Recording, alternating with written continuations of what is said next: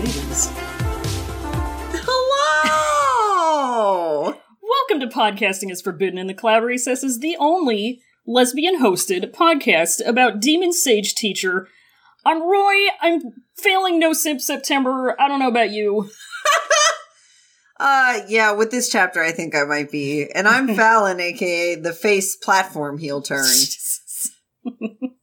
And we're here with a big juicy chapter full of jiggy angst. Yeah, full of jiggy influencer voice, but we'll get to that when we get to Wow, it's truly a sight to behold. It's powerful. We've finally made it, folks. It's chapter 48. It's the chapter that cursed my dick. The chapter that ruined my life. But before we get into the actual chapter, we did have some QQ episodes. We did have some QQ episodes. I think I only saw the one in class, right? There was in class, and there was also the soul-soothing one, or whatever that one was called. I don't think I've seen that one. No, you saw it, because you watched it with me. It was the one where Wei Ying is playing a funny flute song, and it makes everybody act the opposite of how they usually act. Yeah, that's great. It was a really good one. Fun classic trick. The fun classic cartoon trick of jokes. It was very fucking good. I want a part 2 of it. It was good. It was full of jokes. It was full of jokes. I really like what they're doing with QQ so far, man. It's really good. Enjoying this content. I would suggest anybody to watch it on. They put them out on YouTube, so you can watch them 100% legitimately. It's just Looney Tunes. It's definitely just Modal Looney Tunes. It's Modo finally living up to its Looney Tunes ass themes. I know he ate a chicken. I know he ate a chicken, Ray. I know he ate a pheasant. No, he ate a It rules. QQ rules. QQ rules. We had QQ, or we had Soul Soothing, where he play a funny song. We got to see Mirror Universe Jin Zishuan. We got to see Mirror Universe Lan Shiren. We got to see we got to see Mirror Universe Huaisong. He tried to see Mirror Universe Lanchan, but that's never gonna was happen. too smart and quick for it. Oh yeah, his brain is too He big. deflected it. His brain is made out of pure steel. Yeah, he's got a steel trap for an entire body as well as a steel trap for a brain. Yep. He's an inception of steel traps. He's essentially a robot. Essentially. So that was fun. I really hope there's a part 2 because I want to see Opposite Day Jiang Cheng. I want to see Opposite Day Lan Chen. I want to see Opposite Day as many people as possible. It's funny. Absolutely. To me. It's funny jokes. Hell yeah, dude. And then the other one was In Class, which I don't remember quite as well, but I do remember it was basically just a compilation.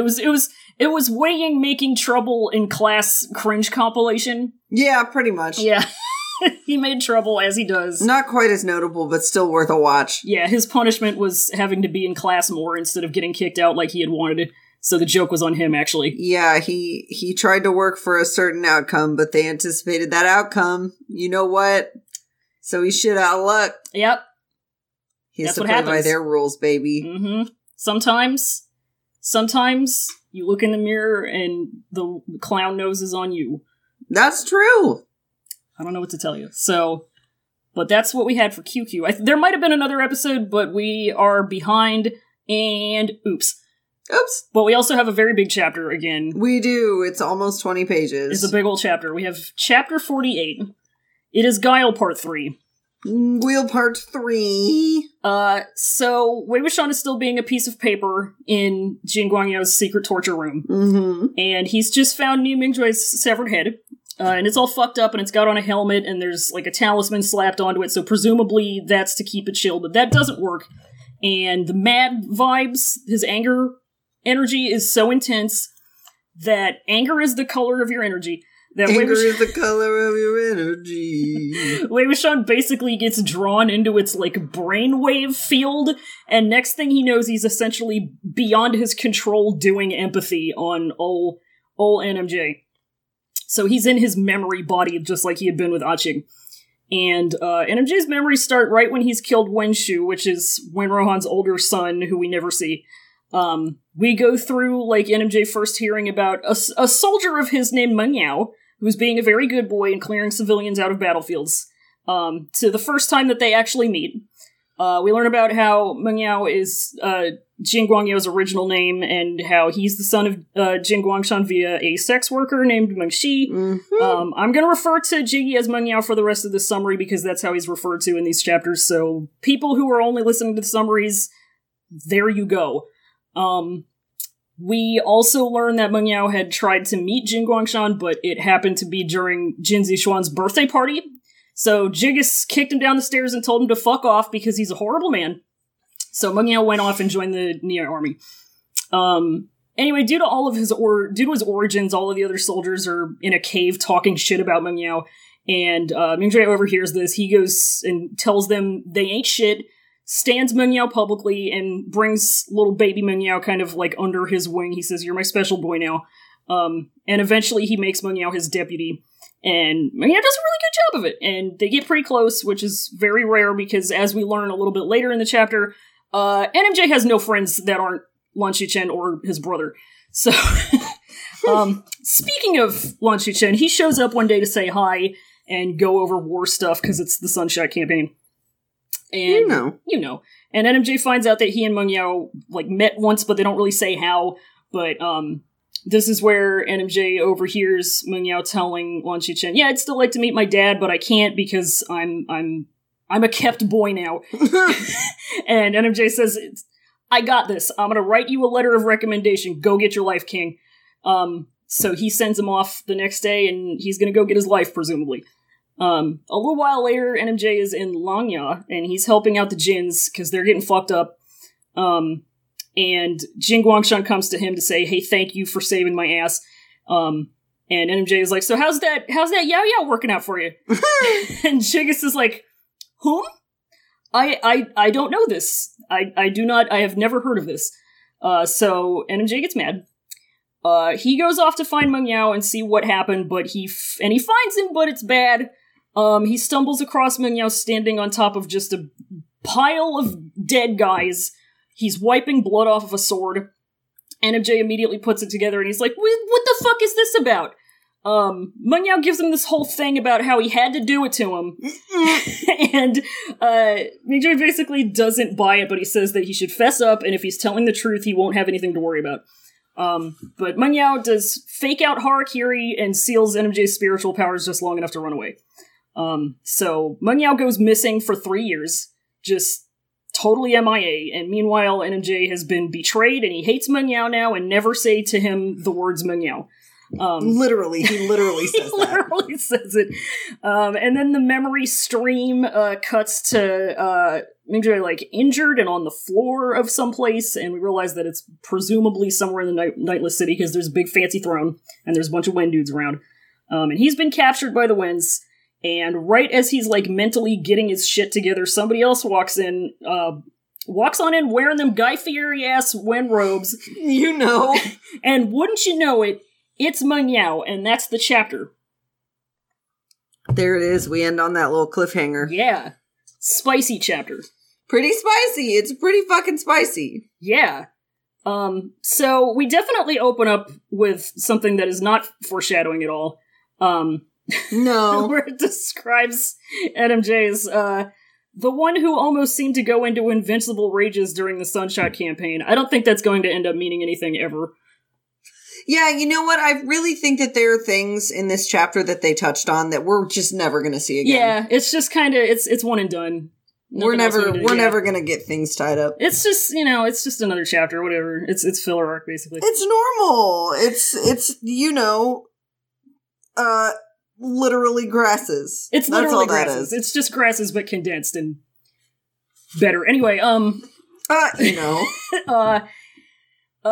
yeah, so Wei Wuxian is piece of paper. So he's a piece of paper, and the head is just, it's so fucking mad. It's so mad. It's under all of these seals and shit. It's under all of these things, and like Wei Wuxian briefly kind of marvels at the lengths Jiggy had to go to just to get this powerful ass head under wraps, quite literally. This head is so fucking mad. And it's so fucking mad that he suddenly felt a powerful force of attraction, and he just gets sucked up into the angry atmosphere. Yeah.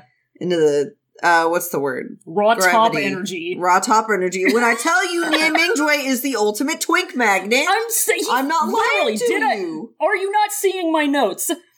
It raw physically, magnetically attracts bottoms to That's him. what I'm fucking saying. Like, they stand no chance. He just goes, and he can't do anything. And then we get a weird little cut. And maybe weird isn't the right word I'm looking for, but it's interesting. I think, is this the first time we've gotten anything in Lan Wangji's perspective? I would say this is the most substantial and it's only stuff that we've gotten from Lan Wangji's perspective. Yeah, and even then it's like a paragraph and a half. Yeah, if that. It's very short, but it's like I definitely I got to this and I was like, whoa, wait a minute. It just kind of slaps you in the face with its existence. It's I was like, Wangji's just like it's Wongy. He's like sitting in the room, just kind of watching Wei Wuxian as he goes through this whole adventure. Yeah, because he's a sleepy boy. He's not inhabiting his body right now. He's a sleepy boy, and Wei Wuxian's like getting a little tense. Yeah, his body is getting a little tense. He's doing like what dogs do when they're dreaming. He's like kicking the air. Yeah. Or what you do when you're dreaming. Am I being real? Well, he's not yelling, so that's true. But he just goes. I forgot I moaned in my sleep. You like. It's such a grumpy noise. I was just imagining. I don't say it to embarrass you. I think it's funny. I'm just like, wow. You're a very unique sleeper. Me, I just snore. You do snore. I just snore the house. You try to say things sometimes. You laugh a lot. Really? Yeah. It sounds like perfectly awake laughing, so I'll look over at you sometimes if I'm awake and I'm like, what? And you're but then no, you're just asleep. They just love to laugh. They love to laugh. Love to laugh, baby. But Lan Wangji is watching Wei Wuxian be funny sleep, and he does a little he touches his own lips a little bit, or he touches his lips. I don't know whose lips he touches. I'm pretty sure I read it as him touching his own lips. Yeah, I don't. It says as soft as how the paperman had bumped into them, so I'm assuming it's his own lips. But he's like, and he just kind of takes a minute to luxuriate in it. He's like, oh, it's so soft. An indirect kiss. I got my fourth kitty the other night. And so then we get Wei Wuxian getting kind of grumpy in his trance. Yeah. And then we go back to where he's at. Yeah. And we get this sorry. We get themes. We get themes. We get a setup for the rest of this entire chapter, which is basically one prolonged empathy situation. Mm-hmm. They didn't necessarily it was another one of those things where the dead person just kind of dragged him into their business just to try and tell him something. He says, "Here, come here, Wei Ying. I got some tea. Come here." But it seems a little less intentional than Ah Ching's had been. Oh yeah, Ah Ching, because he actually deliberately cast the spell when he exactly, did, and she was like, "Fuck yeah!" But this time, NMJ says, "Come here. I got some shit to tell you." Yeah, and I'm real mad. Let me vent. Literally, can I vent at you for a minute? Can I vent at you for a minute? And it gives the explanation. Those of the deceased who held extreme resentment radiated such hateful energies and projected them onto the living, mitigating their anger and spreading their emotions. This was the cause of most hauntings. In fact, this was also the mechanism behind empathy. So, we, in canon, in the book, can now get an empathy situation without Wei Wuxian having to necessarily instigate it. Yeah. So we get this mechanism again, this whole empathy moment, and it's really great. Yeah, it's really cool, because I honestly, it's been a long time since I actually read through the thanks for nothing. It's been a long time since I actually read through the novel carefully, and I don't think I ever absorbed that this wasn't an intentional empathy. Yeah, I don't remember it being an unintentional empathy moment. So Yeah. this was really interesting to read, and it was reading back on her reasoning behind it. It was actually very solid. Yeah, it you whips. know? It rules. So he gets sucked into NMJ's head. We also get some themes. We get a lot of stuff about, like, I'm not going to repeat the thing that you said, but it's, you know, just kind of sometimes, do you think maybe that rage beget rage? Do you think the rage beget rage? So sometimes angy. it opens up, and Ye Mingjoy is cleanly hard slicing this dude's head off. Well, we don't even know it's him quite at first, because the first thing Wei Wuxian sees, he says, look up at the sky, and there's just a severed head flying through the air, and then he realizes that he's big now. Yeah, he gets to experience life as a bear! What a luxury! Like, as soon as he realizes whose body he's in, the first thing in his, like, narration thoughts is, Qifengzun big. Yeah, Qifengzun big. He's very big. And so he's just killed Wenshu, who we never see, because he doesn't fucking matter, because he's dead. And he says, go get the head, hang it up for the Wendogs to see, and that's how you make a point. Well, the way you make a point is doing that, and then also, yeah, quote, his corpse was cut into pieces by the enraged cultivators of the Neosec, Yeah. and then ground up and smeared below the earth. like, it seems excessive, but can you really blame them at the end of the day? It fits, it's appropriate that they turn him into 100% Angus because they're butchers, Ray.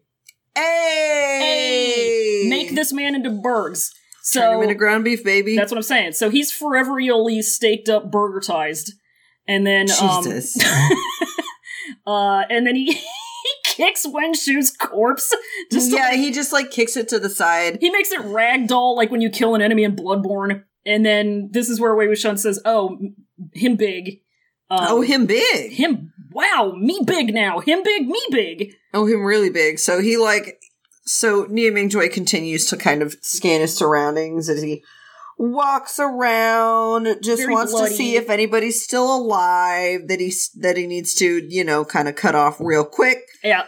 And then he hears some shenanigans going on in a house a little ways away, and like he gets his hackles up. Yeah, and you don't he, take kindly to that. He like kicks open the door. The Kool-Aid Man's or no, in. he like hacks it open with his saber, which is almost He just worse. walks through and leaves a him-shaped hole in the wall. Yeah, and the only fucking people in there are a lady and her daughter. Yeah. Like, that's fucking it. And There's they are nothing in there. And they are so fucking scared. And, like, to be honest, I mean, he's covered in blood. He's fucking huge. He's got a big sword. He looks like he's gonna kill you. They have no reason not to be afraid of him. And we get this little thing. It says the mother and daughter only knew that a few gangs of cultivators crashed into their workaday lives and battled the hell out of one another. Neither knew which was the good side and which was the bad. And they feared whomever that held a blade. And it was just kind of an interesting, like a jarring but necessary look into how this war was really affecting the normal folks. Oh, yeah. And it also puts it into perspective a little bit. Like, it's just the gentry attacking each other over power and influence. It is. It's like, all I put was like, its themes, class disparity, which is like another huge thing that's happening throughout this chapter in particular, because we get a lot of shit about just like, you know, the effect that your upbringing has on you, and, you know, whether or not you live in poverty or privilege, but we'll get to that. But NMJ says, oh, oops, sorry, didn't mean to scare the shit out of you, and, curbs his killing intent, and the Curb Your Enthusiasm music plays. Except it's like a metal version of it. Yeah. I would like to hear that, actually. Larry David is an MJ. Oh, God! And it basically does nothing. The lady and her daughter are still fucking terrified. Yeah. And they just sit there crying, and Nie Mingjoy's just like, I don't know whether they're still in the house or not, but he just, like, starts talking to his subordinate. He just leaves them. He's not gonna... Okay, yeah, so they bust out, and Nie Mingjoy's like, hey, who's that dude? Who that dude? That was keeping guard during the last battlefield when we were cleaning up. And so the subordinate's like, I don't think I remember. And listen, you better have all your words in order when you're talking to Chifeng Zun. Oh, yeah. Like, because he says, okay, tell me when you remember. Don't come at this man with Don't come at this man with Like, I've read in the original novel, he mostly speaks in verse and, like, poems. Mm-hmm. So, y'all need to think those words through or he'll get you. Choose those fucking words wisely. Choose those words wisely or he'll get you. Better know. You better know. Bet. So he goes and asks around, right? Yeah, and then he comes back and he says, it were Meng Yao. It were Meng Yao, and Ye Mingjue's like, interesting. It says the name used to be quite well known. Yeah, and so then, they give. Sorry, no, you're good. We get the Jiggy origin story. There it is. We get some stuff. We find out like about his mom. And she is a sex worker. Yeah. But she is so well educated and she can read and write, obviously, and she can play the guqin. Yeah, and she's got smart girl appeal. Yeah, she's got great manners, smart girl energy, but she's still a sex worker. Yeah. And so even in ancient Chinese vampire times, sex worker phobia is a big old thing. So, and it doesn't matter how talented she is and how refined she is, she's still a sex worker in the eyes of these people. And I'm wondering whether this will play some sort of part in Jiggy's character development. It's probably nothing. It's probably nothing. So Jing Guangshan, famous man that I'm going to punch, happened, so this... Oh, by the way, this is in Yunma. Yeah, that's what I was saying. So Jing Guangshan heard about this and said, oh, a hot lady, guess I gotta fuck. So he went out there, he got his bone down. And he said he lingered around the Hmong woman for days and returned with satisfaction after leaving her a keepsake. And I'm like, is it a keepsake or was it a keepsake? I think he left her 2 keepsakes, bud. TBH. And then we get, and this is some more themes of class disparity because we get, literally it says in comparison, we learn about how this kind of stacks up against Mo Xuanyu, who is the other, illegitimate child that we know about via Jing Guangshan, and how, Mo Xuanyu's mom was, like, at least middling aristocracy. So Jing Guangshan, like, did his due diligence? He did his fuck diligence. He did his dick diligence. He did as much of his due diligence as he could bring himself to do as someone who was terrible. Yeah, he remembered that he had a kid from this lady, and he said, "Oh well, all right. Well, she's kind of rich, so I guess I'll go along with it." But Jing Guangyao, Meng Yao did not have that same luxury, unfortunately. He's got fuck all going for him. So even when, she trained him up, she did everything she could, and then she sent him along to the Jin sect. Yeah, because she assumed that, her baby's daddy is going to come and get him and teach him all about cultivation. So she did whatever she could. To be fair, that's what a normal ass dad would do. It is. But this is not a normal-ass dad we're talking about. This is Jing Guangshan we're talking about. Jing Guangshan jerks into a cup and leaves it on the counter and forgets about it. That's horrible. I mean, yes, but it's horrible. So he comes up to Koi Tower. Yeah. So Meng Shi dies. And then he goes and says, I'm going to live up to my family name. Yep, she gives him the little keepsake that Jiggis left her. Yeah, which was a little pearl button. It's a little pearl button. And unfortunately, the pearl button, he tells all of the girls that he fucks that it's like this super special treasured keepsake, and he promises them all this shit while he does it. But it's like a dime a dozen. Yeah, he got normal. He got it out of a vending machine. Basically, yeah, he got it out of one of those 25-cent machines that you put the quarter in, like outside the grocery store. Oh, yeah. He went to the ancient Chinese vampire times Kroger and said, let me pop one of these in. There you go. Yeah. And I hate it. I hate it so much. Especially because, many of the girls he targeted were poor, and they didn't know any better. It's just so insidious, and it's so predatory. Yeah. It's just, it's a really good, it's definitely a good representation of his character. Oh yeah, because he's just reprehensible, and this is just like this is the tip of the iceberg of him being just the worst fucking person. Oh, absolutely. So he shows up at Koi Tower, but unfortunately, this was actually Jin Zixuan's birthday. Yeah, so the entire sect is saying it's our special boy's special day. Special day for special boy. Here comes a special boy. So they have even less time to deal with street rat riffraff. Yeah. Like Jiggy, like Meng Yao on a day like today. So they kick him out, and not only do they kick him out, they kick him down the stairs. I'm gonna say it, because one of us is gonna have to at some point. Mm-hmm. I warned you about stairs, bro. I told you, dog. So... I mean, yeah, that's basically it. So... we can try to avoid it all we want, we can't avoid it. It's just, that's just how it is. So he just, and apparently afterwards he just got up and went about his business. He didn't let it affect him at all. Supposedly. So then he goes sees if he can't join the Nie sect. Yeah. So real quick, before he gets kicked down the tower, there's a couple things that I made note of. They leave him waiting there for 6 hours. Jesus. Oh yeah. Jin Guangshan, when little Yao Yao gives Jigus this pearl, Jigus crushes it into dust. Yeah, and Madame Jean sees it too, and she's very mad. Pissed. Yeah. She's not happy about that. And then number 3, third and final point, you know what's also, I'm sure, not affecting Jiggy at all at this moment is the fact that this is also his birthday. Oh, yeah! Yeah, can't help being a Pisces. Can't help being a Pisces, unfortunately. That's his character arc. So that all happened on his birthday. Yeah, fun, good, cool birthday. So then he goes and joins the Nie sect. He joins the Nie sect, and he seems to do pretty fucking good with it. Yeah, he finds a thing to do. And then, so, one day, NMJ he's fucking around. And Jiggy's getting some water for the troops. Yeah, he sees the smallest boy possible getting a tube of water. And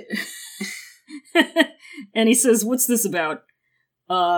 He casts a very huge shadow on him. Yeah, and it was, he looked at the small one, and it says it was those precisely those favor gaining features of Jin Guangyao. I just love how his features are called favor gaining. Right? Like, it's perfect. Jesus, he's just so beautiful you can't help but want to do shit for him. I love that the first thing we talk about in NMJ's POV when we see little baby Jiggy is how advantageous his face is. Yeah.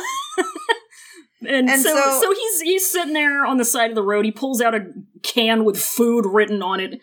And he consumes it very quickly. And Ye Mingjoy comes up to him. He's like, Meng Yao?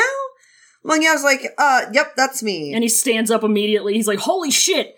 Ye Mingjoy's like, why aren't you chilling in the cave? Yeah, why aren't you sitting at the cafeteria table? And Meng Yao just like opens his mouth like he's about to say something, and then he like closes it and it says smiled awkwardly. Cause it's like, what do you even say? Like, yeah, all those dudes in there hate me, so this sleepover is really uncomfortable for me. He does the fucking smile that you do when you pass by somebody and, like, make eye contact long enough that you need to do something with your face to acknowledge it. Yeah, absolutely. So, Nie Mingjoy gets a little bit curious, and Meng Yao doesn't really want him to go in there, but he goes into the cave and he finds the dudes just shit-talking the ever-living hell out of Meng Yao. Yeah. They're just dumping on him. They're dumping on him.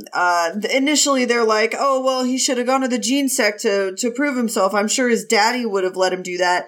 And then once somebody disproves that by going, oh yeah, he already went there and they kicked him out, they're like, oh, well, of course they kicked him out. That guy's an asshole and Jin Guangshan's wife is super scary. Like, side note, I'd be scary too. It'd be quite literally the least I could do in that situation to be scary. You know?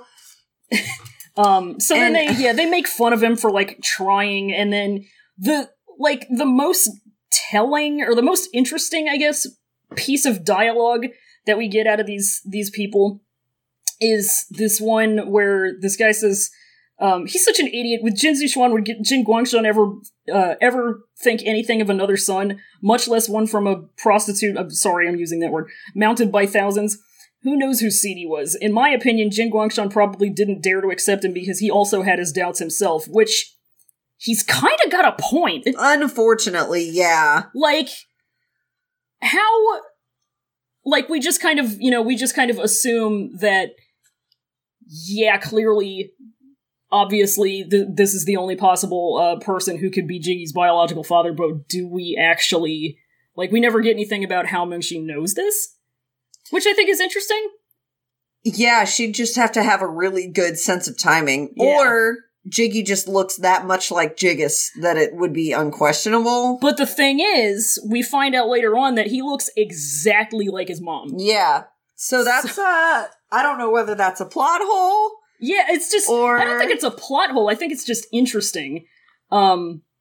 But, like, it's just kind of a point that this guy makes that it's like the only one of these where I'm like, damn, you know what, he's kind of right. Like, I don't like to say it, but he kind of right. And, like, what if, oh my god, like, what if you followed that train of thought and you were like, okay, so Mengshi maybe didn't know that this was Jiggus' kid and was just kind of banking on it being Jiggus' kid so they could maybe make something out of themselves with it. Yep. And maybe Jiggy was just raised on this lie and he's not actually Jiggus' kid and he's not actually a legitimate heir to the gene throne. And it's interesting to think about. Yeah, because this is like the only thing that, or the only one of these points that like never really comes up again. Yeah, because even if it were true, nothing would have ended up any different. Yeah. You know? It just would have been like one more level of irony that he does all of the shit that he does and goes to the lengths that he does. And this man whose approval he sought for so long and, you know, so deeply wasn't even his father. Mm-hmm. Like, that would be owie to me. Oh, extremely owie. Give me Band-Aid. But also, the worst kind of found family. Yeah. I guess the telling thing maybe would have been like, because he does have a golden core, it's just a shitty one. Yeah. So like, if Jin Guangshan was like the only cultivator that got it on with her, you know, maybe that's what proved it. But like, I don't know if that's. I don't know. We just that don't would know. be a stretch, you know. We simply do not know. But yeah, I just thought that was really interesting. But then these guys do another fucking thing where they're like, haha, this is funny to me. Look at how hard he's working. They think they fucking love it that this supposed Jin boy is like doing errands for them.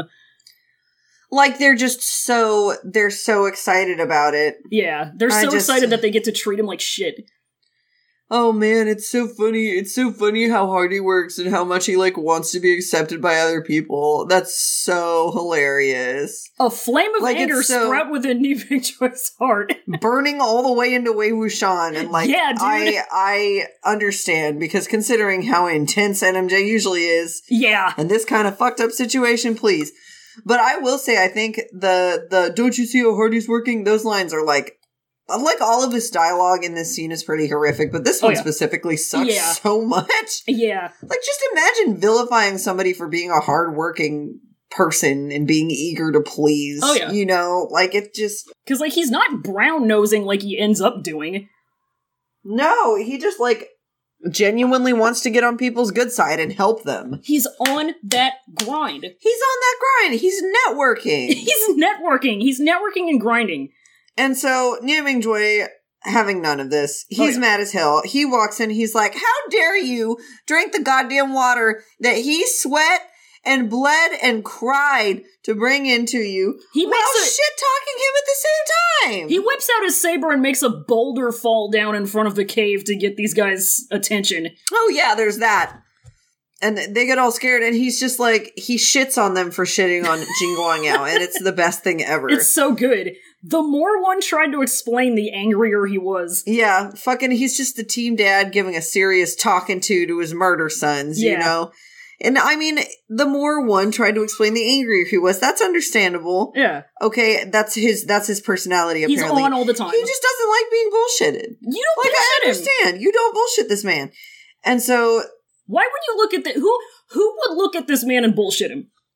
No one, because look at these dudes, for example. They're just sitting there completely stone cold silent because they don't want to bullshit and they can't. No. And so he tells Meng Yao to follow him, and they walk for a little bit, and Meng Yao thanks him.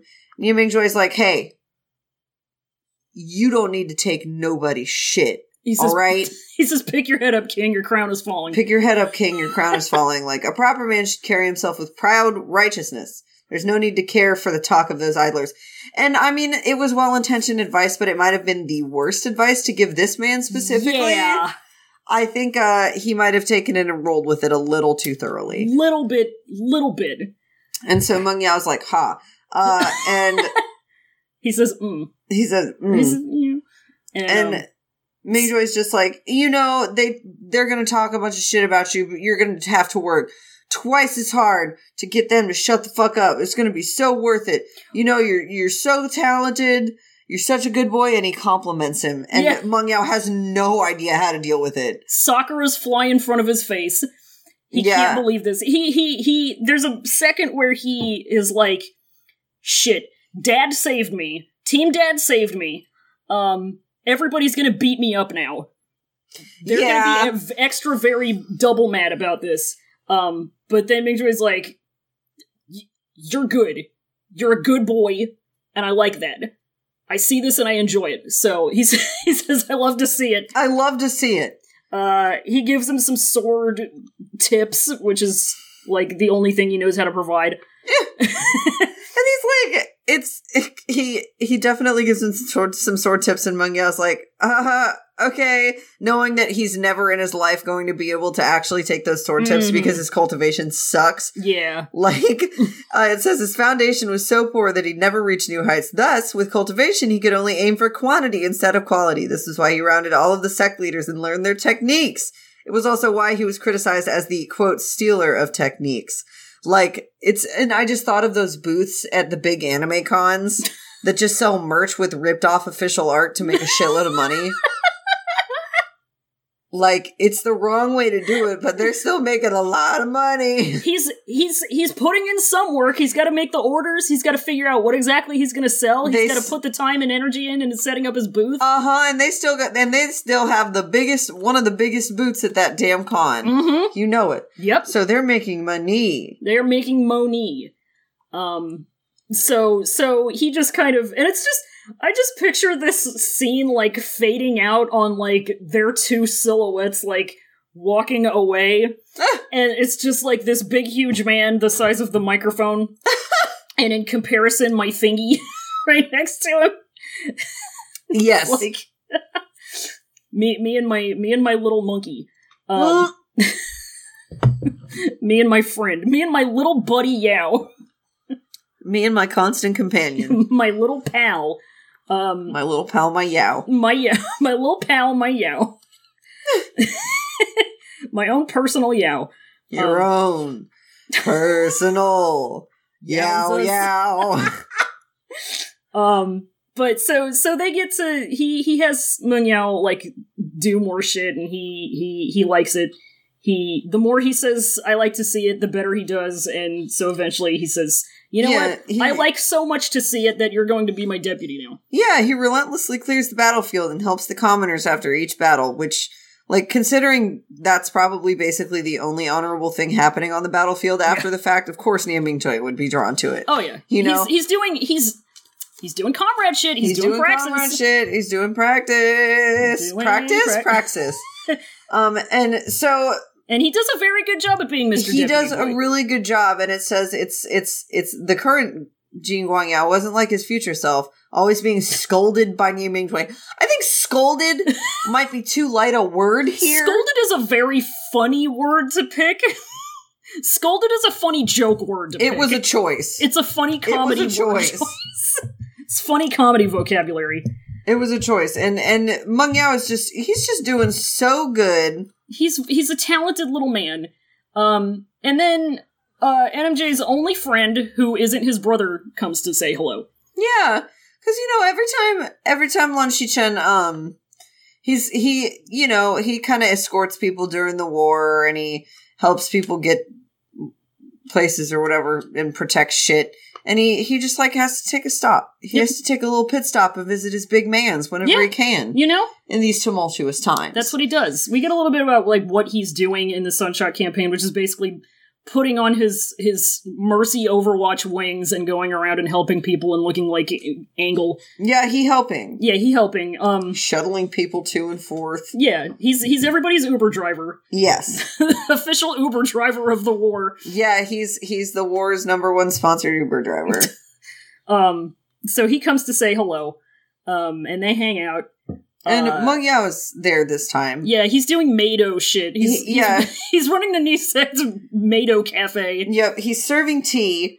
And most of the people in the room are pretty weary of him. Like, this whole shit just makes me so mad. Yeah. Like, apparently Meng Yao had been, like, a really famous joke for a little while. The famous joke of Jin Guangyao. The famous joke of Jin Guangyao, haha, his mom's a sex worker, that's so funny. Yeah. So he serves tea to these people and they immediately like put the cups to the side. They don't even drink out of it. These grown-ass men think they're gonna get cooties. They take handkerchiefs out to wipe the cooties off their nasty little fingers. Yeah, they say, ew, I'm not going to drink the boys' tea. For no reason! I have no respect for this tea. Fuck, I'd want to kill them dudes too. Honest to God, but NMJ just says, slurp, bitch. Yeah, NMJ says slurp, and Lan Shichen also says slurp. Yeah! Yeah, so, I mean, and the dudes, they make it very obvious that this is what they're doing to him, but Meng Yao acted as if I don't see it. Yep. I pretend not to see it. I simply do not see it. Like, at least we get to watch his process of mastering this skill, right?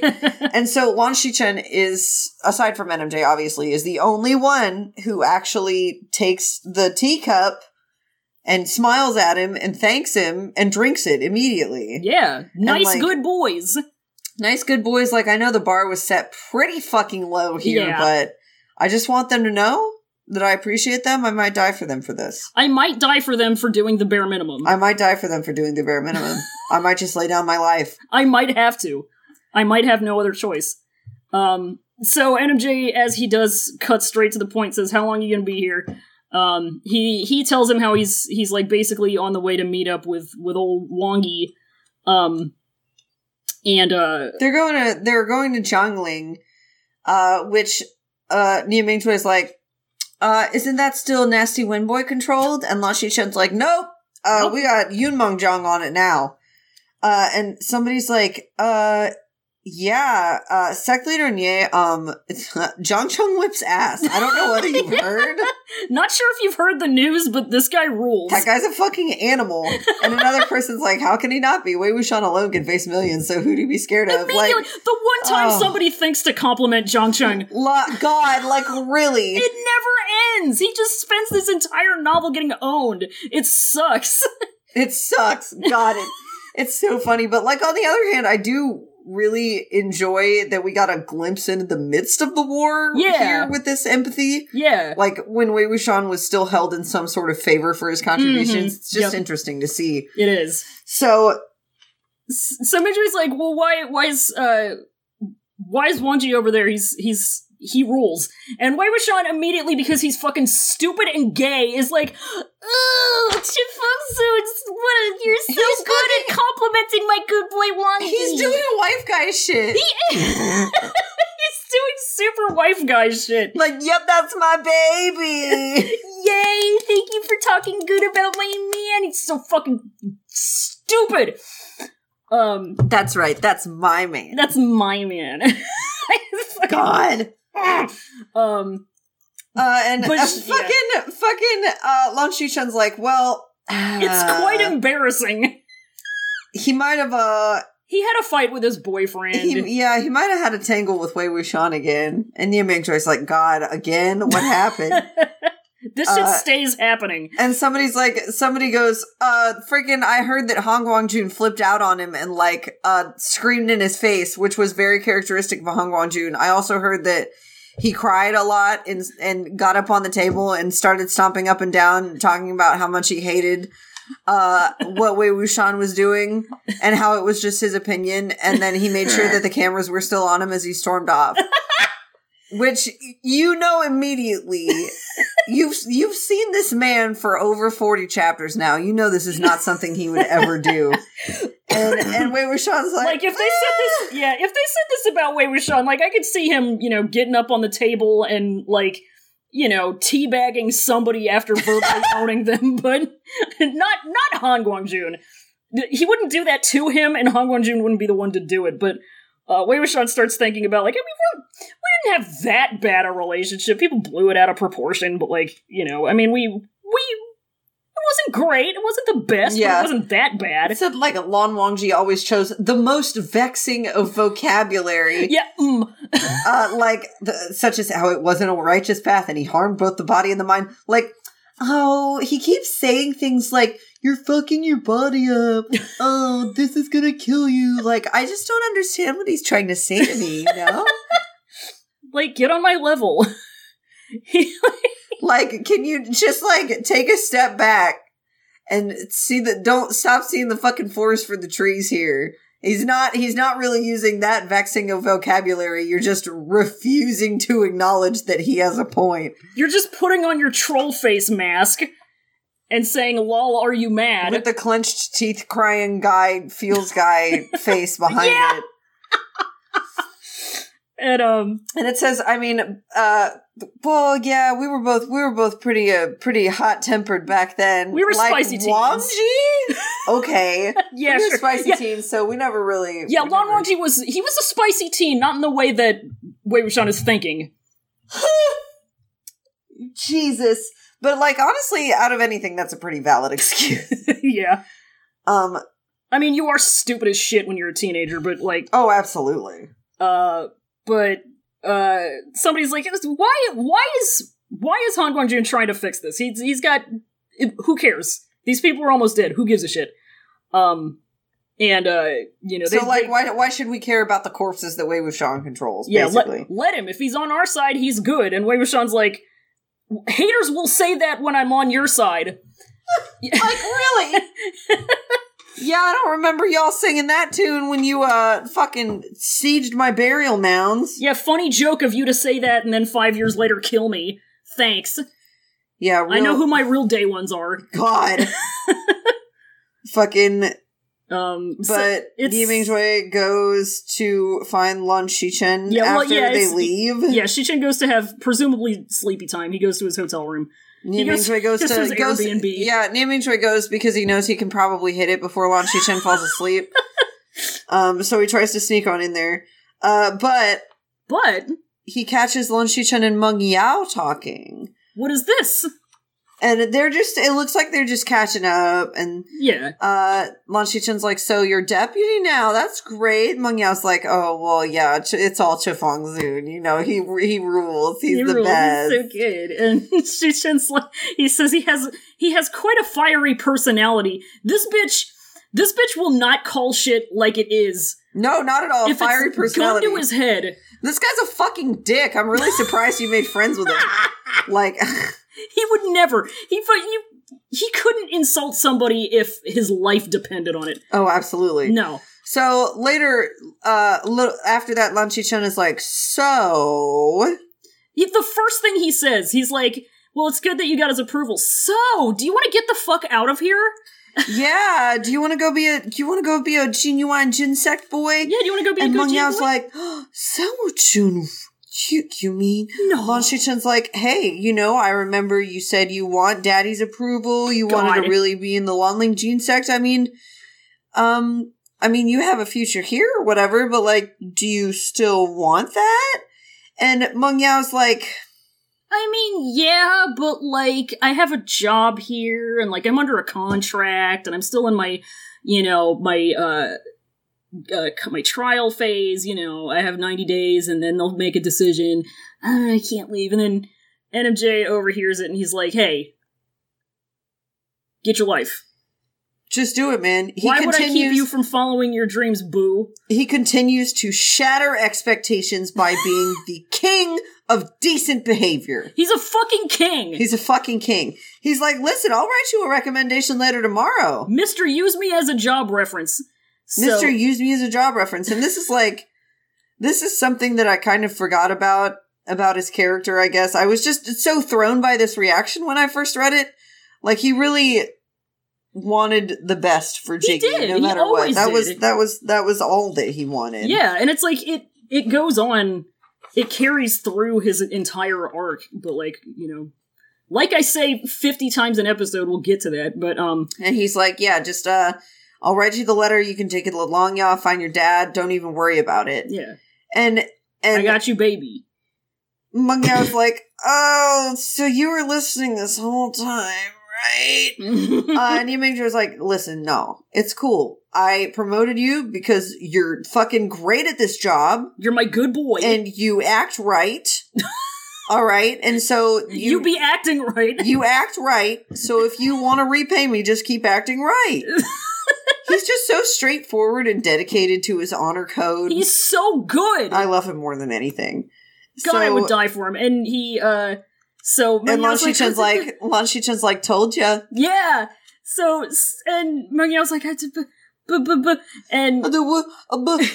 Ymingja says, like, the most telling thing... I don't know why this line in particular stuck out as the most, like, characterizing thing he could say out of everything, but he says, if you don't know what to say, then don't say anything. That's it? Yeah, and it's like, yeah, we've been knew that that's how he is, but that's gonna, like, be a theme, kind of, because what Mengyao likes to do, especially when Mengyao Detroit become Jingguangyao, he likes to fucking keep talking. He likes to run his mouth. This bitch run his damn mouth. He runs his mouth. So Shichen, they fucking, they take a minute to laugh at baby brother.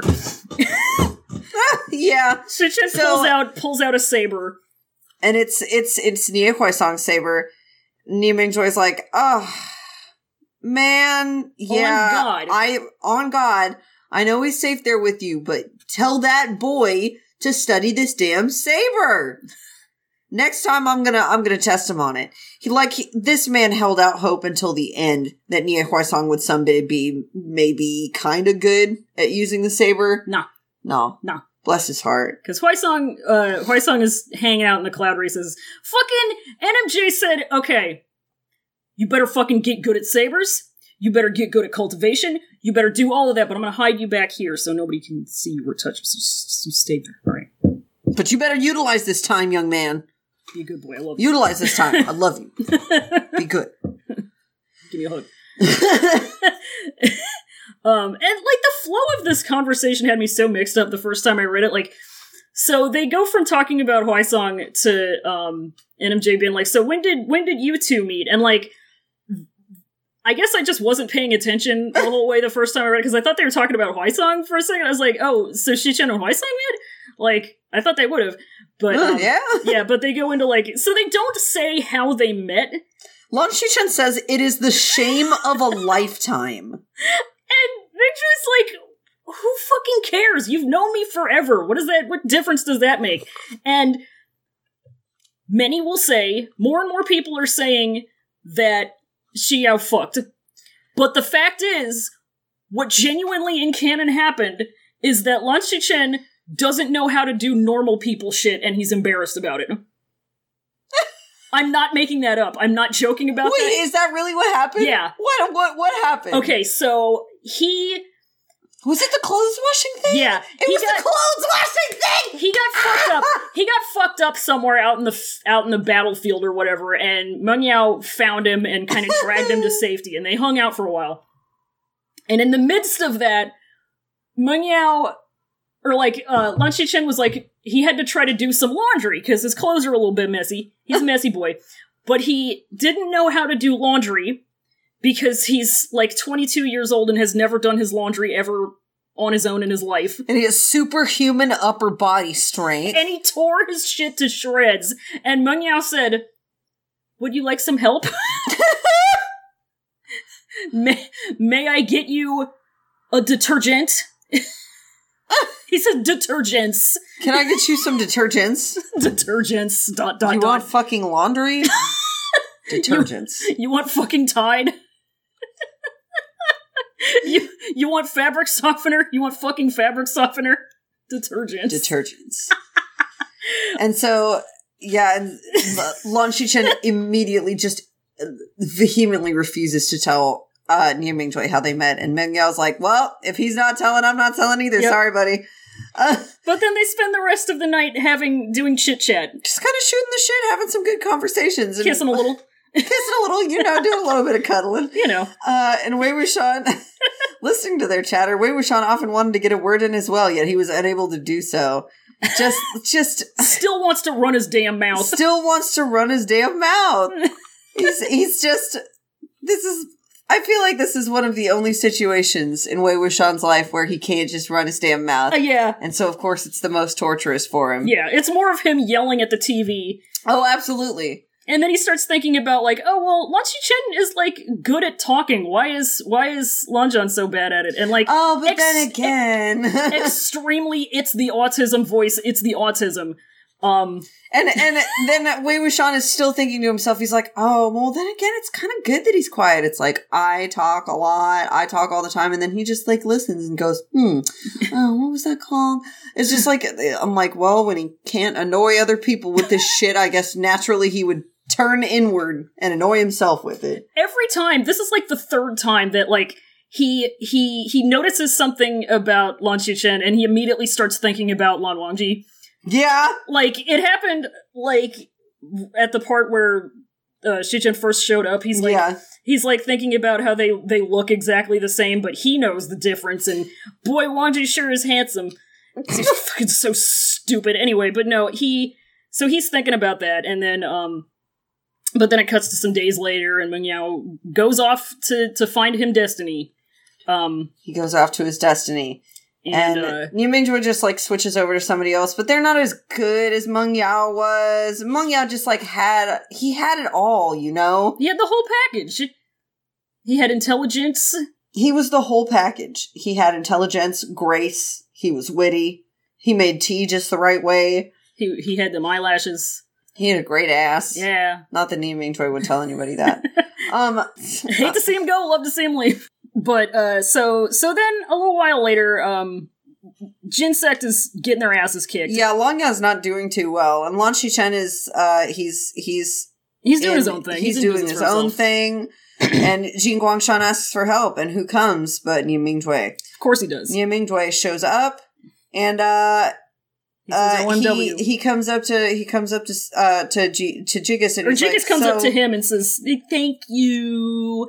And he looks like shit, and NMJ's like, so, what's that Yao Yao up to? What's good with Meng Yao? Yeah, what's good with... And Jigus is like, he says, whomst? Who? Whomest? And Nie Mingjue is like, what the fuck? His brain is so big at this part, too. Yeah, like, really, only someone with the thickest of faces would be able to play dumb in such a situation. He immediately knows it's bullshit. It was just that, however, Jin Guangshan just so happened to be such a person. such a person, in quotes, piece of shit. Absolute piece of shit. Yeah. So it's obvious that Jigus is being a piece of shit about this. Yeah, he's lying out of his ass. And Nie Mingjue is not happy about this. And he's like, he's my deputy. I wrote him a letter of recommendation. I emailed you. I BCC'd him. And Jin Guangshan's like, really? That's crazy. I've never seen any kind of letter. I've never even, like, seen that person, but, like... I wonder if it got lost in the mail. That was... He's like, if Nie Mingjue was the one to make it happen, I'm sure that I would have noticed it. I'm maybe something happened with it. That'd be bad. We wouldn't like that. So, Mingjue's like, fuck this. So he goes off to find what's really up. And he goes down, he ends up in, like, a little pathway in a forest, and it's just lots of bodies. Lot of bodies. He sees Meng Yao there. He's standing amid piles of corpses. He's pulling a sword out of somebody's chest. And, he's very calm. And the first thing Nie Mingjue notices, other than him being calm and kind of just, like, chilling, vibing, despite having murdered, like, a dozen people, is that he's got a Wen sect sword. Yeah. And then he notices that the sword techniques he was using were also Wen sect techniques. Weird. And then, weird little thing number 3. Weird little thing number 3 is that, hashtag little murder things is that, the, guy that he's currently in the act of, murdering is, a Lanling Jean fella. It's so weird. You know, I just, I love this series of reveals. I also love how for Wei Wuxian, it's also just nothing that could be really stand up in court, you know? Yeah. Yeah. It fucking sucks. But, like, yeah, you don't do that. You don't kill a guy wearing the same uniform as you. No, not at all. So, in this universe. So, the thing is, NMJ pulls his saber out. He pulls his saber out, and Meng Yao knows who he is only from the sound of him pulling his saber out of his sheath. And he puffs up like a cat. He puffs up like a cat. He turns around. He knows he's been caught. Like, this was just the worst possible person to stumble across this scene. Oh, yeah. And he's like, oh, Nie Songshu? How's it going?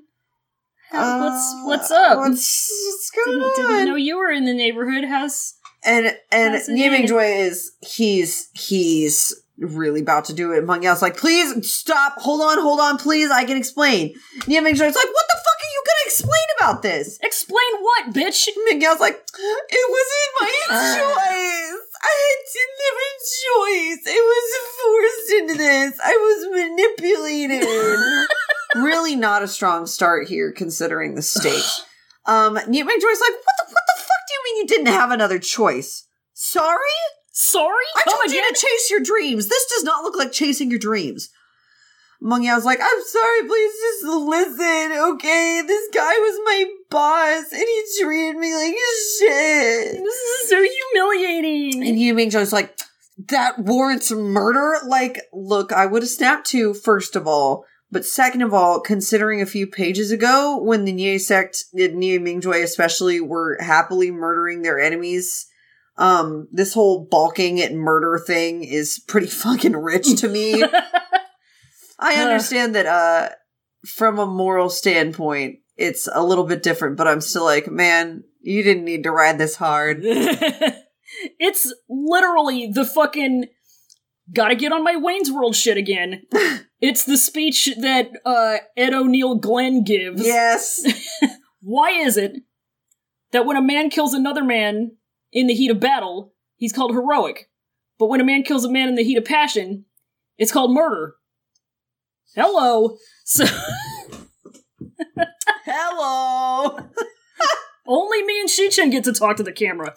For good reason. So Meng Yao gives the most influencer voice ass speech that he's done so far. This entire fucking paragraph. Oh yeah. He's like, what? First of all, he's like, what humiliation can I put up with? Which, I mean, kind of valid, because he's put up with a bunch of humiliation so far. But he's like, listen, every single time we've done anything, he's always taken my credit. He's never given me any credit for anything that I've done. I come up with everything. I come up with all of the concepts, all of the ideas. We run through it together, and then we execute it, and it goes perfectly. And he never gives me any credit. He just signs his own name, and then he treats me like shit. But nobody ever wants to listen to me. Nobody ever hears me out.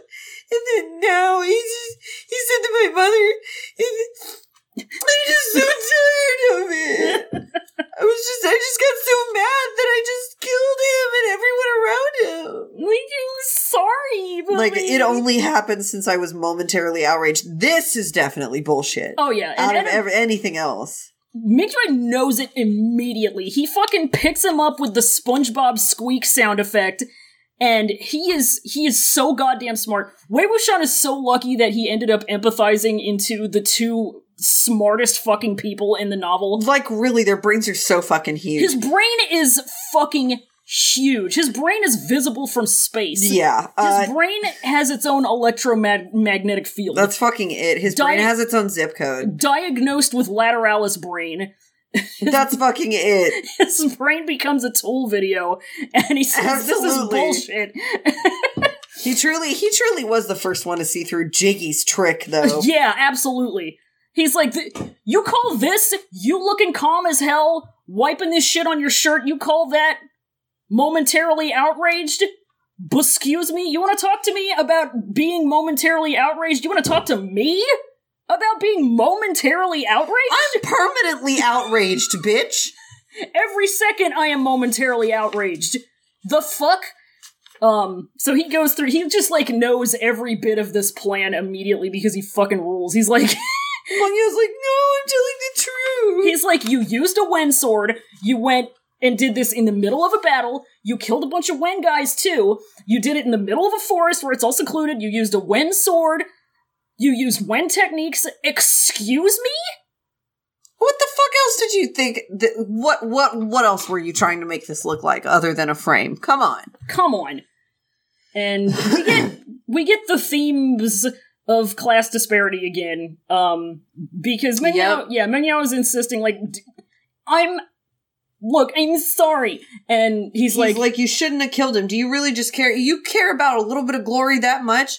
And Mengyao's like, yeah. He's like, he goes, some trivial achievements?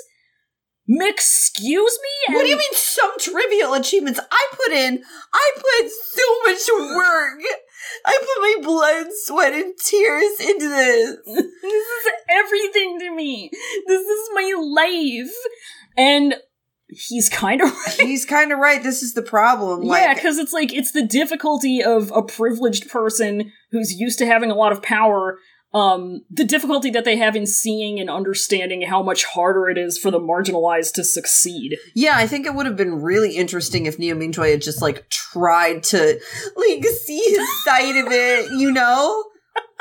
Like, I think it would have added a lot to it, because that I think is the crux of it. Yeah. Because Neo Mingjoy is just like, he's, like you said, he's so used to being in power, he doesn't understand that for some people, especially for someone who's risen up from literally nothing, like Mengyao, that's just a little crumb of that means fucking everything. Mm-hmm. It's just a drop in the bucket to Neo Mingjoy because he's so cool and powerful, but for Jiggy, it's a drop in a thimble. Yeah. So then, Mingjoy's like, wait a second. So way back when we met, and be real with me, you weren't sitting there being, I'm alone, nobody care me monkey on purpose, were you? You weren't trying to make me stand, were you? Because if I hadn't, would you have gone in there and killed all those people like you did today? And Mengyao was about to answer him, and like Neo Mingjoy's like, don't fucking lie to me. Don't lie to me, boy. And Mengyao just like kneels on the ground. And NMJ puts his sword back. He says, I'm not going to do anything. He's like, I want what's best for you. I want you to be a good boy. He says, I want you to go back to Lonlingjin, and I want you to receive your punishment for the shit that you did. I want you to let them deal with you. Yep. And he's like, but I can't give up. I'm already, like, at the top of the ladder. Like, I've climbed so far. And that's it. That's his character. Yep. And Mingjoy says, like, well, to get here, you did it wrong. You took a fucked up path. Yeah. And Mengyao's like, you're literally sending me into my death here. You know that, right?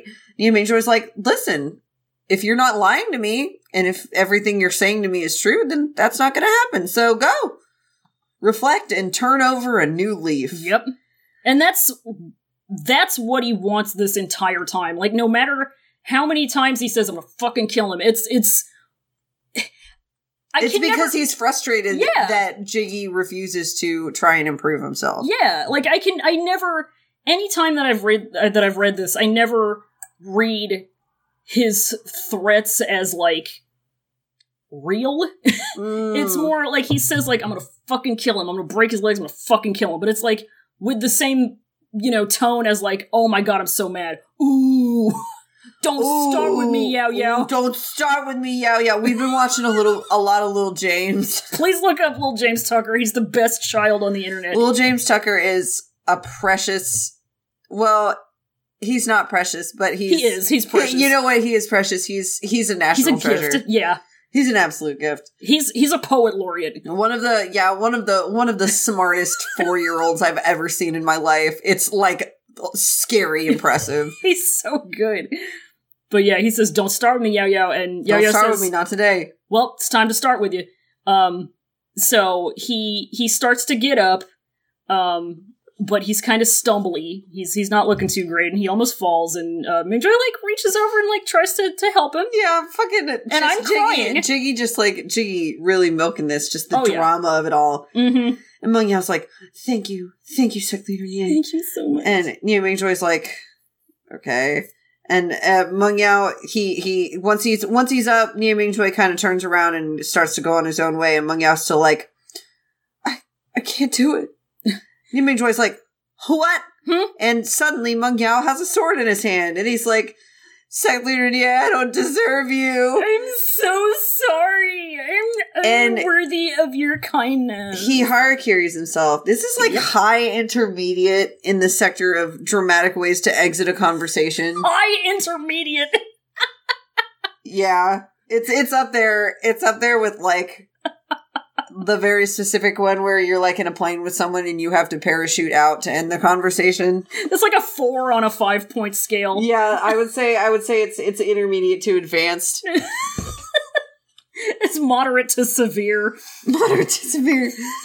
So he does that. He stabs himself. And Mingjoy immediately goes down to him and tries to. He's like, "What the fuck?" He goes he starts giving him magic CPR. He starts giving him magic CPR, but the problem is, it was a trap. The Harakiri ruse was a distraction. And Wei Wuxian had known that there'd be a bluff, so he wasn't too surprised. I'm like, yes, Wei Wuxian, we know you know Jiggy is guilty of everything simultaneously. We know! And you're right, but come on! He does have the benefit of being, hindsight? 17 years in the future, yeah. But the sentence that made me become very fucking normal is Mingjoy, however, likely never expected Meng Yao to really harm him. No, not at all.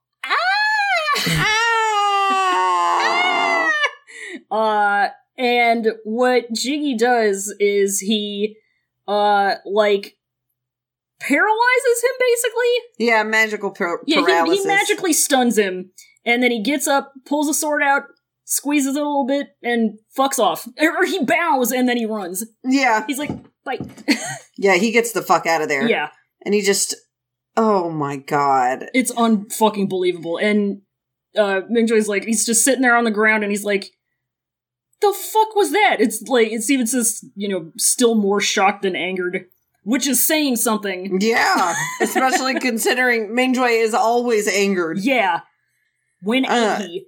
And he's just like, what the fuck? And what the fuck just happened? So once Lan Shichen comes back, he's like, oh my god, Mingjoy shock, Well, hold on, before we get to that, before we get to that, he it says that this was probably his first time seeing such a shameless person. Oh yeah, and it made him so mad that he went into a rage for fucking weeks. Yeah, he's so goddamn mad. He logs in and he does not stop posting for 5 weeks.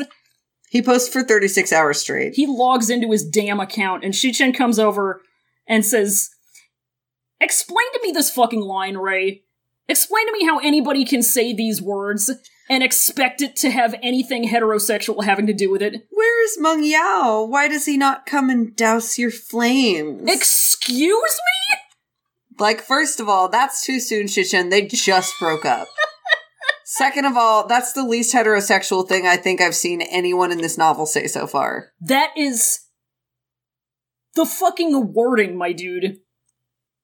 He's gonna come. What? Where's your little massage boy? God, where's your boy? Where's your official boy?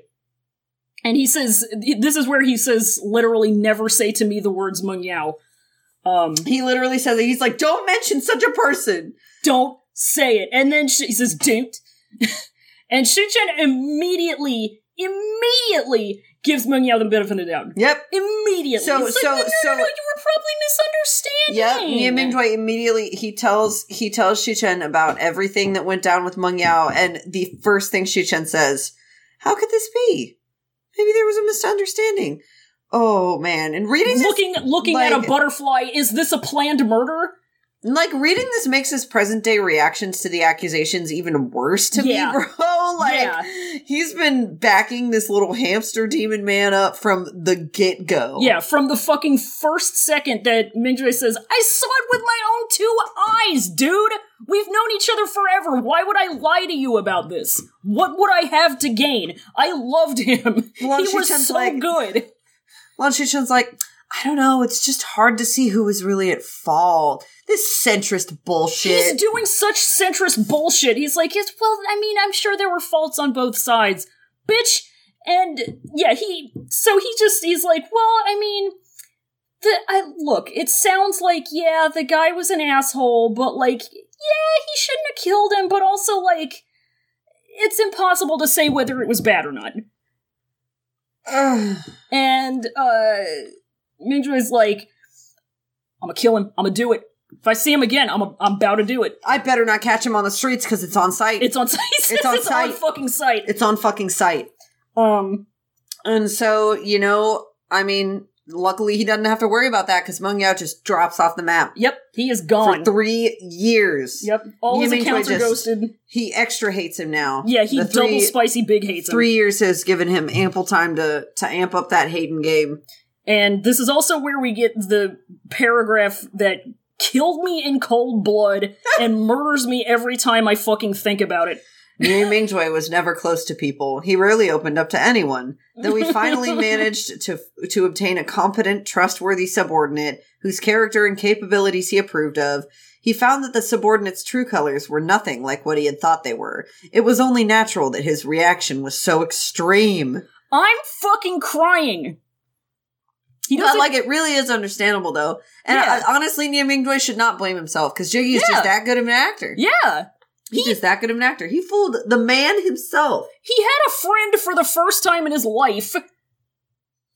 He made a friend, and he was so happy about it. He made a friend that wasn't Lan Xichen. Or his little baby brother.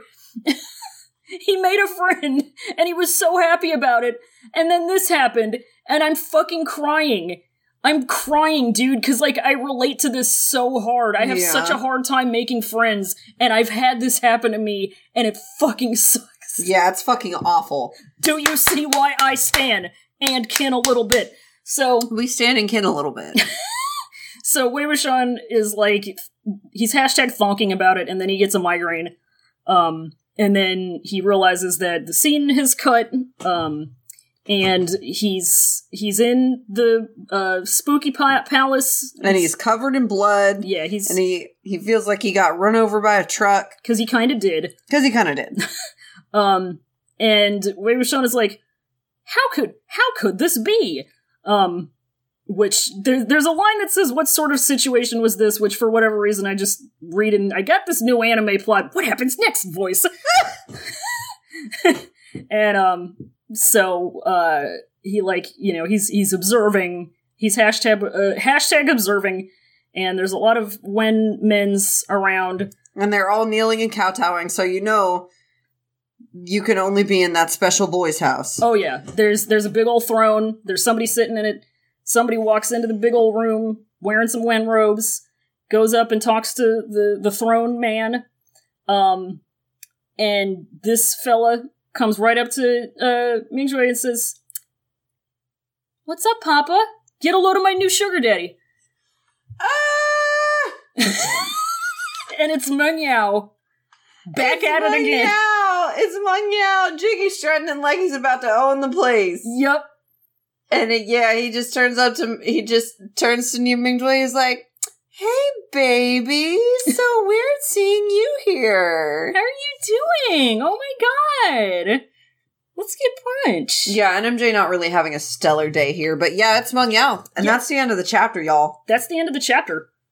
And next time, it's going to be chapter 49. It's going to be Guile Part 4. Guile! And, do you want to do some Google Translate Essence Collection? Let's do some Google Translate Essence Collection. We love it. So, at long last, it's Niu Yao time. Thank God. As is only fitting for this chapter. Oh yeah. So I've got 2 big boys and then one just tiny little chaser. A worm. Of a one. So this first one is from Chinese. It's canon verse. The context here is that, like, NMJ is being less angry than usual, and Jiggy is, like, suspicious about it.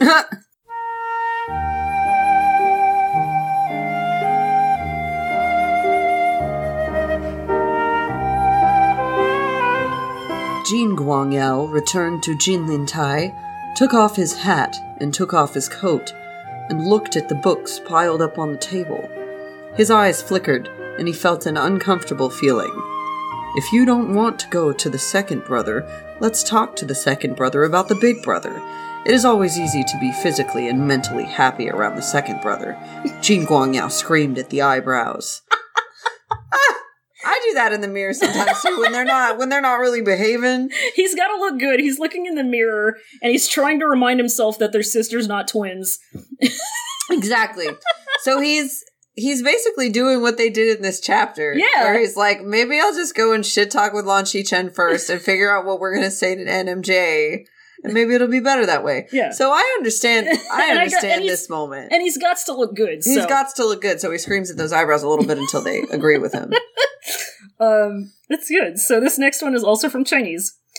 This one's actually from a fic that we got an entry from like a million episodes ago. I don't remember which, whatever, but it's genfic about just the two of the boys. I love that. Yeah.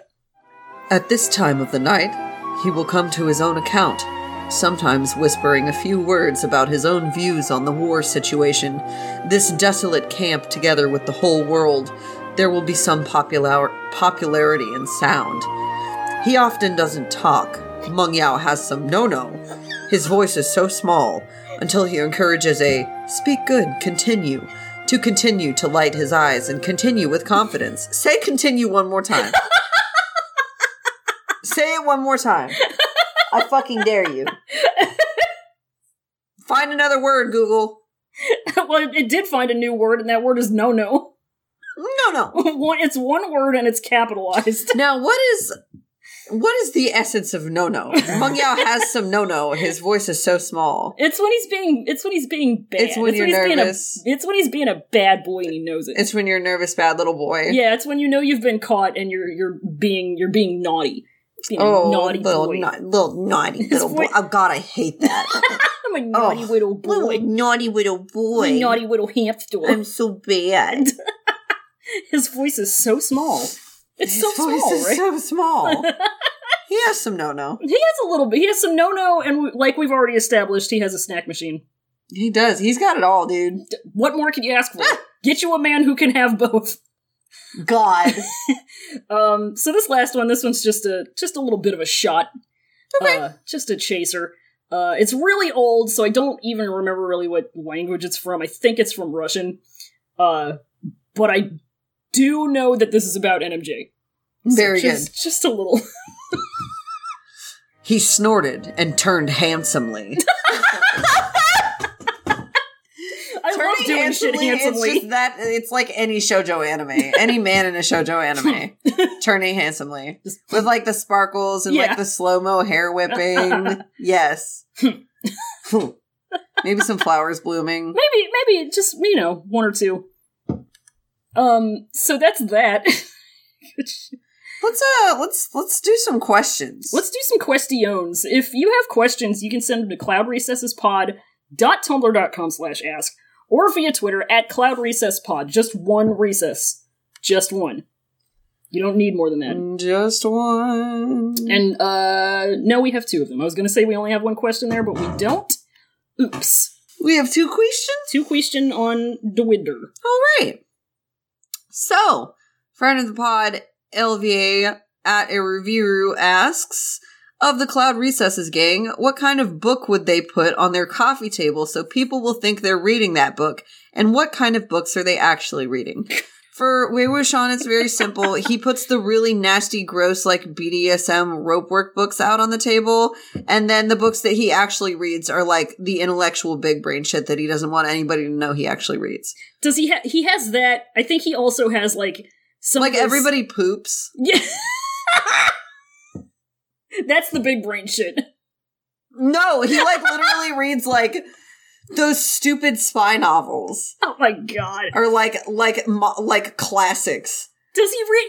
See, I thought you were going in a different direction. I thought you were going to say, yeah, he's got the Sexy Times hardcore book out on the coffee table to funny joke make people uncomfortable. Yeah.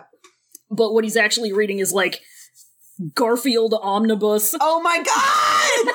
No, yeah. Garfield, Calvin and Hobbes. He's making his way through the American newspaper strip comics. No, I love that. Absolutely. Lan Wangji, like, it's probably Lan pretty Wangji's the opposite. straightforward. He's got the intelligent big brain shit out on the coffee table, and he's the one reading the BDSM. Oh god, of course! Zhang Cheng has out on the coffee table, he has like the Art of War, like my old manager had. God, to something make himself something that'd make him look like really big brain and like big in brain control badass. of his own life. Oh yeah, but in reality, he's reading like Garfield Omnibus. everybody reading Garfield Omnibus.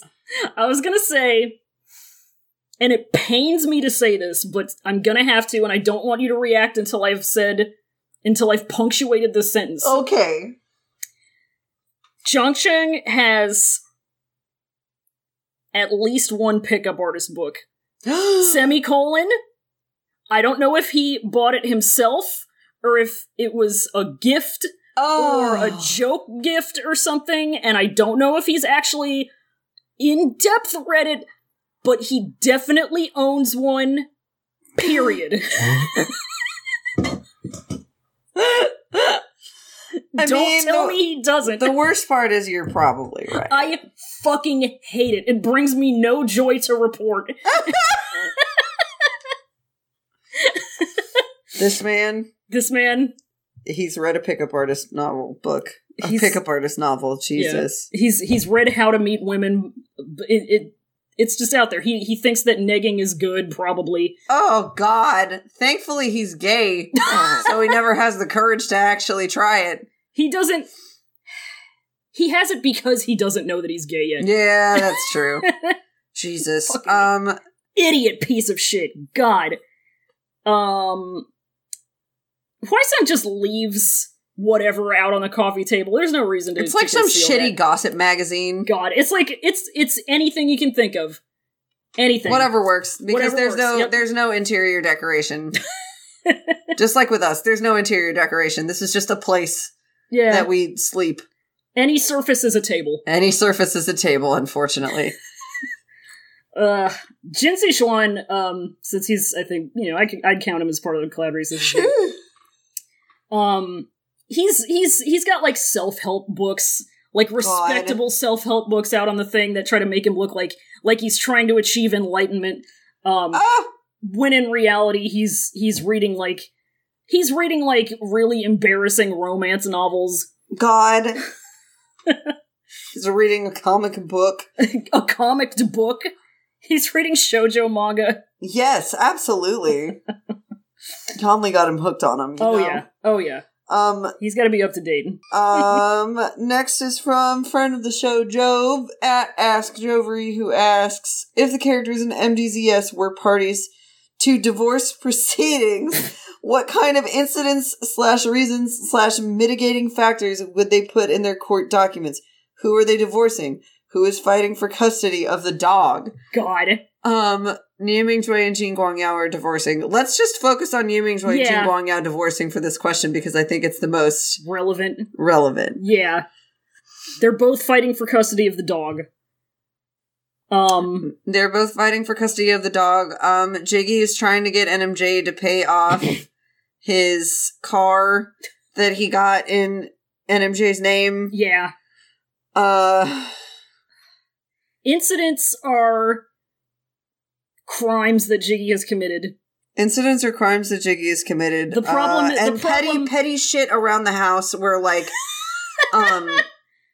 Jiggy will destroy some of NMJ's property so he doesn't get to claim it, but like in a way that makes it so he's not actually culpable for it. Yeah, every incident that NMJ tries to report is like all he has is like kind of questionable circumstantial evidence, but Yes. like, it's true. It like legitimately did absolutely happen. He just has like no tangible proof for it. Yes, exactly. It fucking sucks. Nothing can be actually proved or upheld in court. No. It sucks. Oh. Ugh. Mitigating factors. Mitigating factors. They would definitely be divorcing for, quote, irreconcilable differences. Oh yeah. Lan Shichen is a mitigating factor. Lan Shichen They're is a fighting for mitigating custody factor. of him. Oh my god! That's true. For friend custody. Do you ever fucking think about how Lan Shichen witnessed the entire downfall of their relationship over the course of several years and said, you know what I think will fix this? If all three of us got married. Yeah. Let's all get married. It'll Was his next step, let's have a baby? Yes, he was probably one of those. 3 men and a baby ass. I'd like to see it. It would be good. I would like to see it. I'm going to tell you that right now. It'd be funny and good. I'd like it. I think, personally, that I would love to see this fic, or just this... I don't know. I want to see them just being so petty and horrible to each other in these divorce proceedings. They're like that one movie where they literally split the apartment in half with duct tape. The funny joke of sitcoms where they literally split it in half. Yes. God. The funny joke of sitcoms where married couples hate each other. God. Wow. So that's great to me. They definitely keep fucking throughout the entire Of course they do! Yeah. Of course they do! It was never a problem of them being sexually incompatible. They're just romantically incompatible. That's all that is. It's them tempers. Let's go over to Tumblr. Tumblr. That's not what I wanted. I want this. I want to go to the inbox. Alright, first question is from Anonymous. Anonymous said, what do you think of Xiao? We do not. We do not. And we're moving on. Next question is from another anonymous friend, who is heir to Athens, but they were having some account problems. They say, hi, I am a big believer in retail therapy because sometimes people, me, buy things to cope. What are some of the characters' impulse purchases that help them stave off the existential dread? Ooh. Wei Wuxian buys alcohol. Yay. Alcohol and little succulent plants that he promises he's going to take care of and then forgets about. Oh, he doesn't make impulse purchases. Lan Wangji makes impulse purchases for him.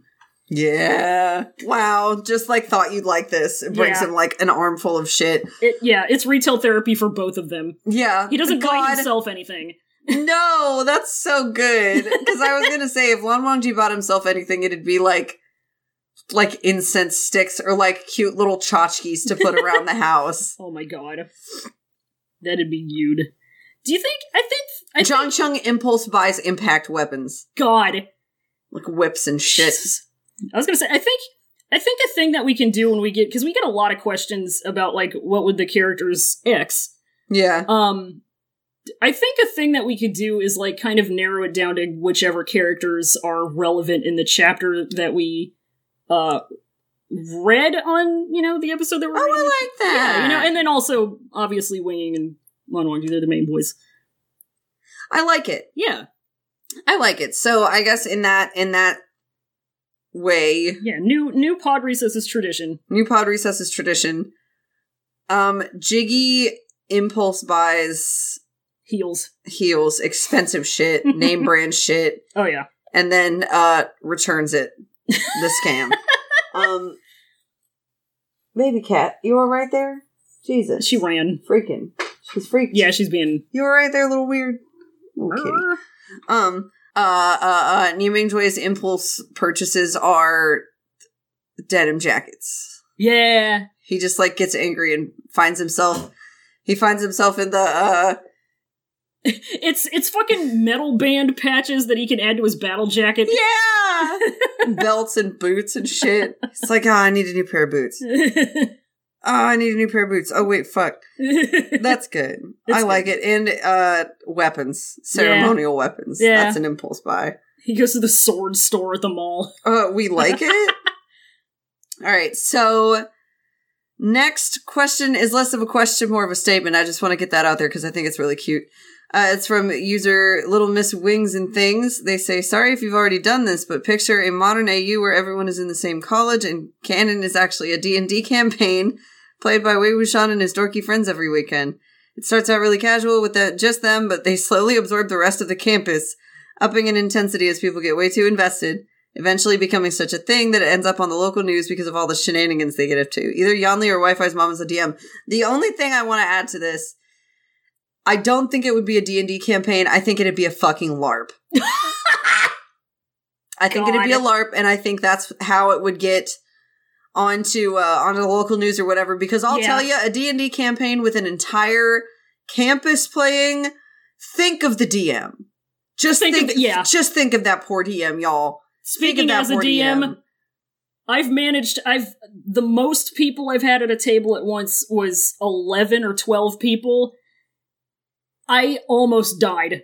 You could never get any fucking thing done. You could never get anything done. So John I think Yonley could never get anything done. No. Think of the Yonley. Think of the poor Yonley. So, in that sense, I think it should be a LARP. Mm-hmm. But I love that concept. I really like that. All right. It's good. Our last question comes from friend of the show, the trashiest of cans. They say, on a scale of, what is a mac and cheese, to, yes, I'm making 4 boxes of mac and cheese in one pot, and no, I won't share. How much mac and cheese do Jesus Christ. How much mac and cheese do the Modal characters consume? What are their favorite brands? Who loves Velveeta's weirdly thick cheese sauce, and who only eats the Annie's organic shells and cheese? Who first discovers the delicious secret of adding oyster crackers to microwave mac and cheese for a little crunch? Thank you for your time on this self-indulgent mac and cheese fueled ass. When they originally sent this question, I thought that it was going to be about drugs, because they said, they were like, I just sent a question. I was under the influence of a lot of this when I sent it. I just want to know. I was like, all right. This is delightful. This is going to be great. But this is so much more wholesome than I was expecting. Oh, God. I think that Wei Ying, as a previous street child, is not picky at all. And the mac and cheese, whatever is put in front of him, he will eat. Oh yeah, he's an easy Mac boy. But I will say, no matter what mac and cheese, he puts at least half a jar of chili oil into it. Yeah. No matter what. His favorite is whatever homemade mac and cheese Yanli used to make. Yeah, his new favorite is the homemade mac and cheese vegan that La Wanji makes. What's that brand that you like? The good one? BioLife? Is that it? With the black package?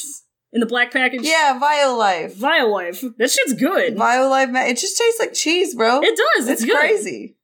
It melts great, too. Being vegan is easier than ever. This episode brought to you by BioLife non-dairy cheese. Yeah, by BioLife. Thank you. BioLife. I think that if the Lawns were to eat anything, they were probably raised on Annie's organic shells of cheese. Yeah. Just because the Lawns are the way that they are. So they would probably eat that.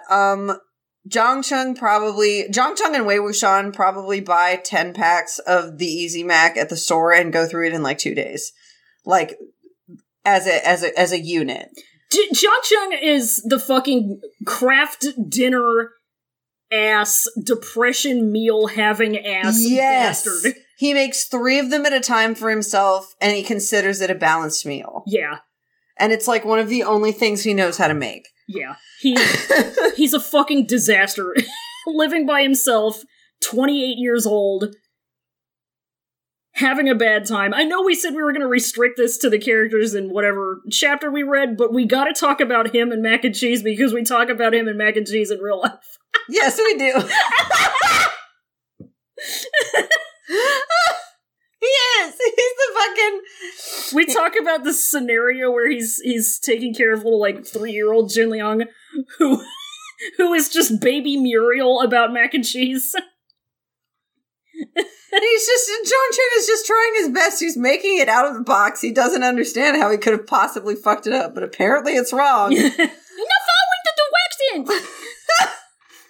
The directions are wrong! Nian Mingjoy probably has never touched box mac and cheese in his life. He probably eats strictly, boneless, skinless chicken breasts and brown rice and kale. Jesus. And that's all he eats because he eats to live, not live to eat. Thank you. And Jiggy. Mr. Organic Vegan. Oh my God. Ow. Fuck. You all right? I hit my ankle. Aww. Okay, it hurts less now. Baby dog. Whining and it feels better. Cry. It's fine. I'm fine.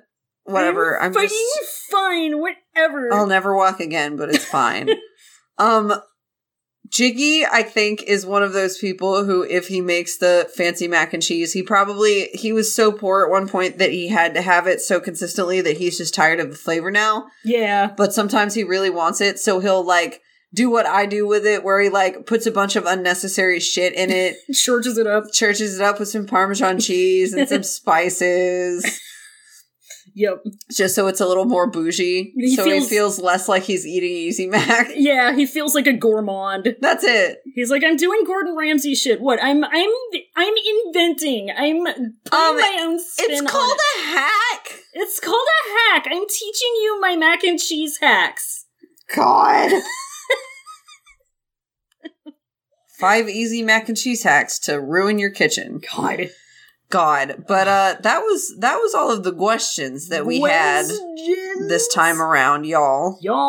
And now it's time to keep some hoose. We're gonna keep that house. Y'all, did you know that we have a Patreon? We have a Patreon. Patreon.com/podrecesses. And if you throw us $1 of treats, which can be Easy Mac, into our mouths. Kind of doing a Chef John inflection there. If you throw $1 of treats, which can be Easy Mac, into our mouths, then you will get some special content. Thanks at Chef John Food Wishes for brightening my days. $1 a month, you can be a disciple of the show and get access to all of our Patreon exclusive bonus content, plus a special role in our Discord. $5 a month will get you the title of Sect Leader of the Show, and all of the stuff above, and a more special role in our Discord channel, and a little thank you shout out on the show, and you can get a little doodle from one of us. A little doodle. A widow doodle. A widow doo-doo? A widow doo-doo. No little doo-doos from us, thankfully. In the time of COVID, I feel like that would be a bad idea, but you will get a little doodle. Yeah. How about that? And for $10 entire a month, you can be a chief cultivator of the whole-assed Pod Recesses world and get all of that and an even more special role in our Discord. And you can listen in when we record our episodes, which includes She's a Good iPad, which we just put an episode out last week. We did. We released episode 5 of She's a Good iPad on our Patreon account. Fuck yes. And all of our donors get to vote every month on which charity will donate some of our Patreon Momi to. So, shout out to $5 Sect Leaders Lenny W., Carrie, Lena, Rachel W., Audrey F., Corin, Name Redacted, and 420 Sect Leader Sarah. Thank you so much for supporting us. And thank you to $10 Chief Cultivators of the show, Scout, Colin, Stephaniku, and Air to Athens. Thank you so Thank you guys. much. Day ones, true riders. We appreciate y'all. Ride or die. Thank you also to Noisepace.xyz for being our podcast network. Thank you, Sect Leader Matt. Check out some podcasts that I haven't really mentioned yet. Check out Kid Nation Nation. They just finished up and had an interview with one of the participants on Kid Nation, of which they are a nation. Wow. Yeah. Check out Zero to Zero. They talk about Who Wants to Be a Superhero, a bad show. Check out LMNOP if you want to hear a couple-time guest of the show, Val, talk about Elementary. That rules. Check out Wow Cool Robot if you want to hear one-time guest of the show, Maxi Bajillion, and 420 Sect Leader Sarah and Chief Cultivator Colin talk about Gundam. It's a cool robot, and it means nothing else, literally. There's no other point to that show other than cool robot. It's cool robots to me. And somewhat recent addition to the Noise Space family, check out Pot of Greed. It didn't used to be a noise-based show, but it sure fucking is now. It's a noise-based joint now, baby. Welcome. Woo! Pot of grass? Pot of bread. Pot of bread. Pot of bread. Your only gluten-themed Yu-Gi-Oh podcast. You know. Once again, I'm Roy. I'm on Twitter at SemperFunny. I'm also sort of at Yeeling Hypebeast, which is my Mode Outside blog, but I'm kind of taking a break from it for personal reasons. You know it'd be like that. Yep. And I'm Fallon. I am on Twitter at, I almost said SemperFunny. I am on Twitter at America's Burden. I am locked right now, but follow requests are perfectly okay. Hell yeah. You can find the us of the pod recesses at cloudrecessespod.tumblr.com and on twitter.com/cloudrecess. Just one pod. We're on all the podcast apps. We're on the podcast websites. Do us a cool one. Be a day one. Like, rate, comment, subscribe. Hit that notification bell, YouTube. That's what you do. Call to action, baby. And you can join our Discord. The link is, as always, in the description. And hey, do you know what we say at the end of every episode? Semper Bunny. Benui? You are all my nephews now. You are all my Benui now. You are all my Benui now. Benui has been solved. Benui has been solved. Devil has been solved.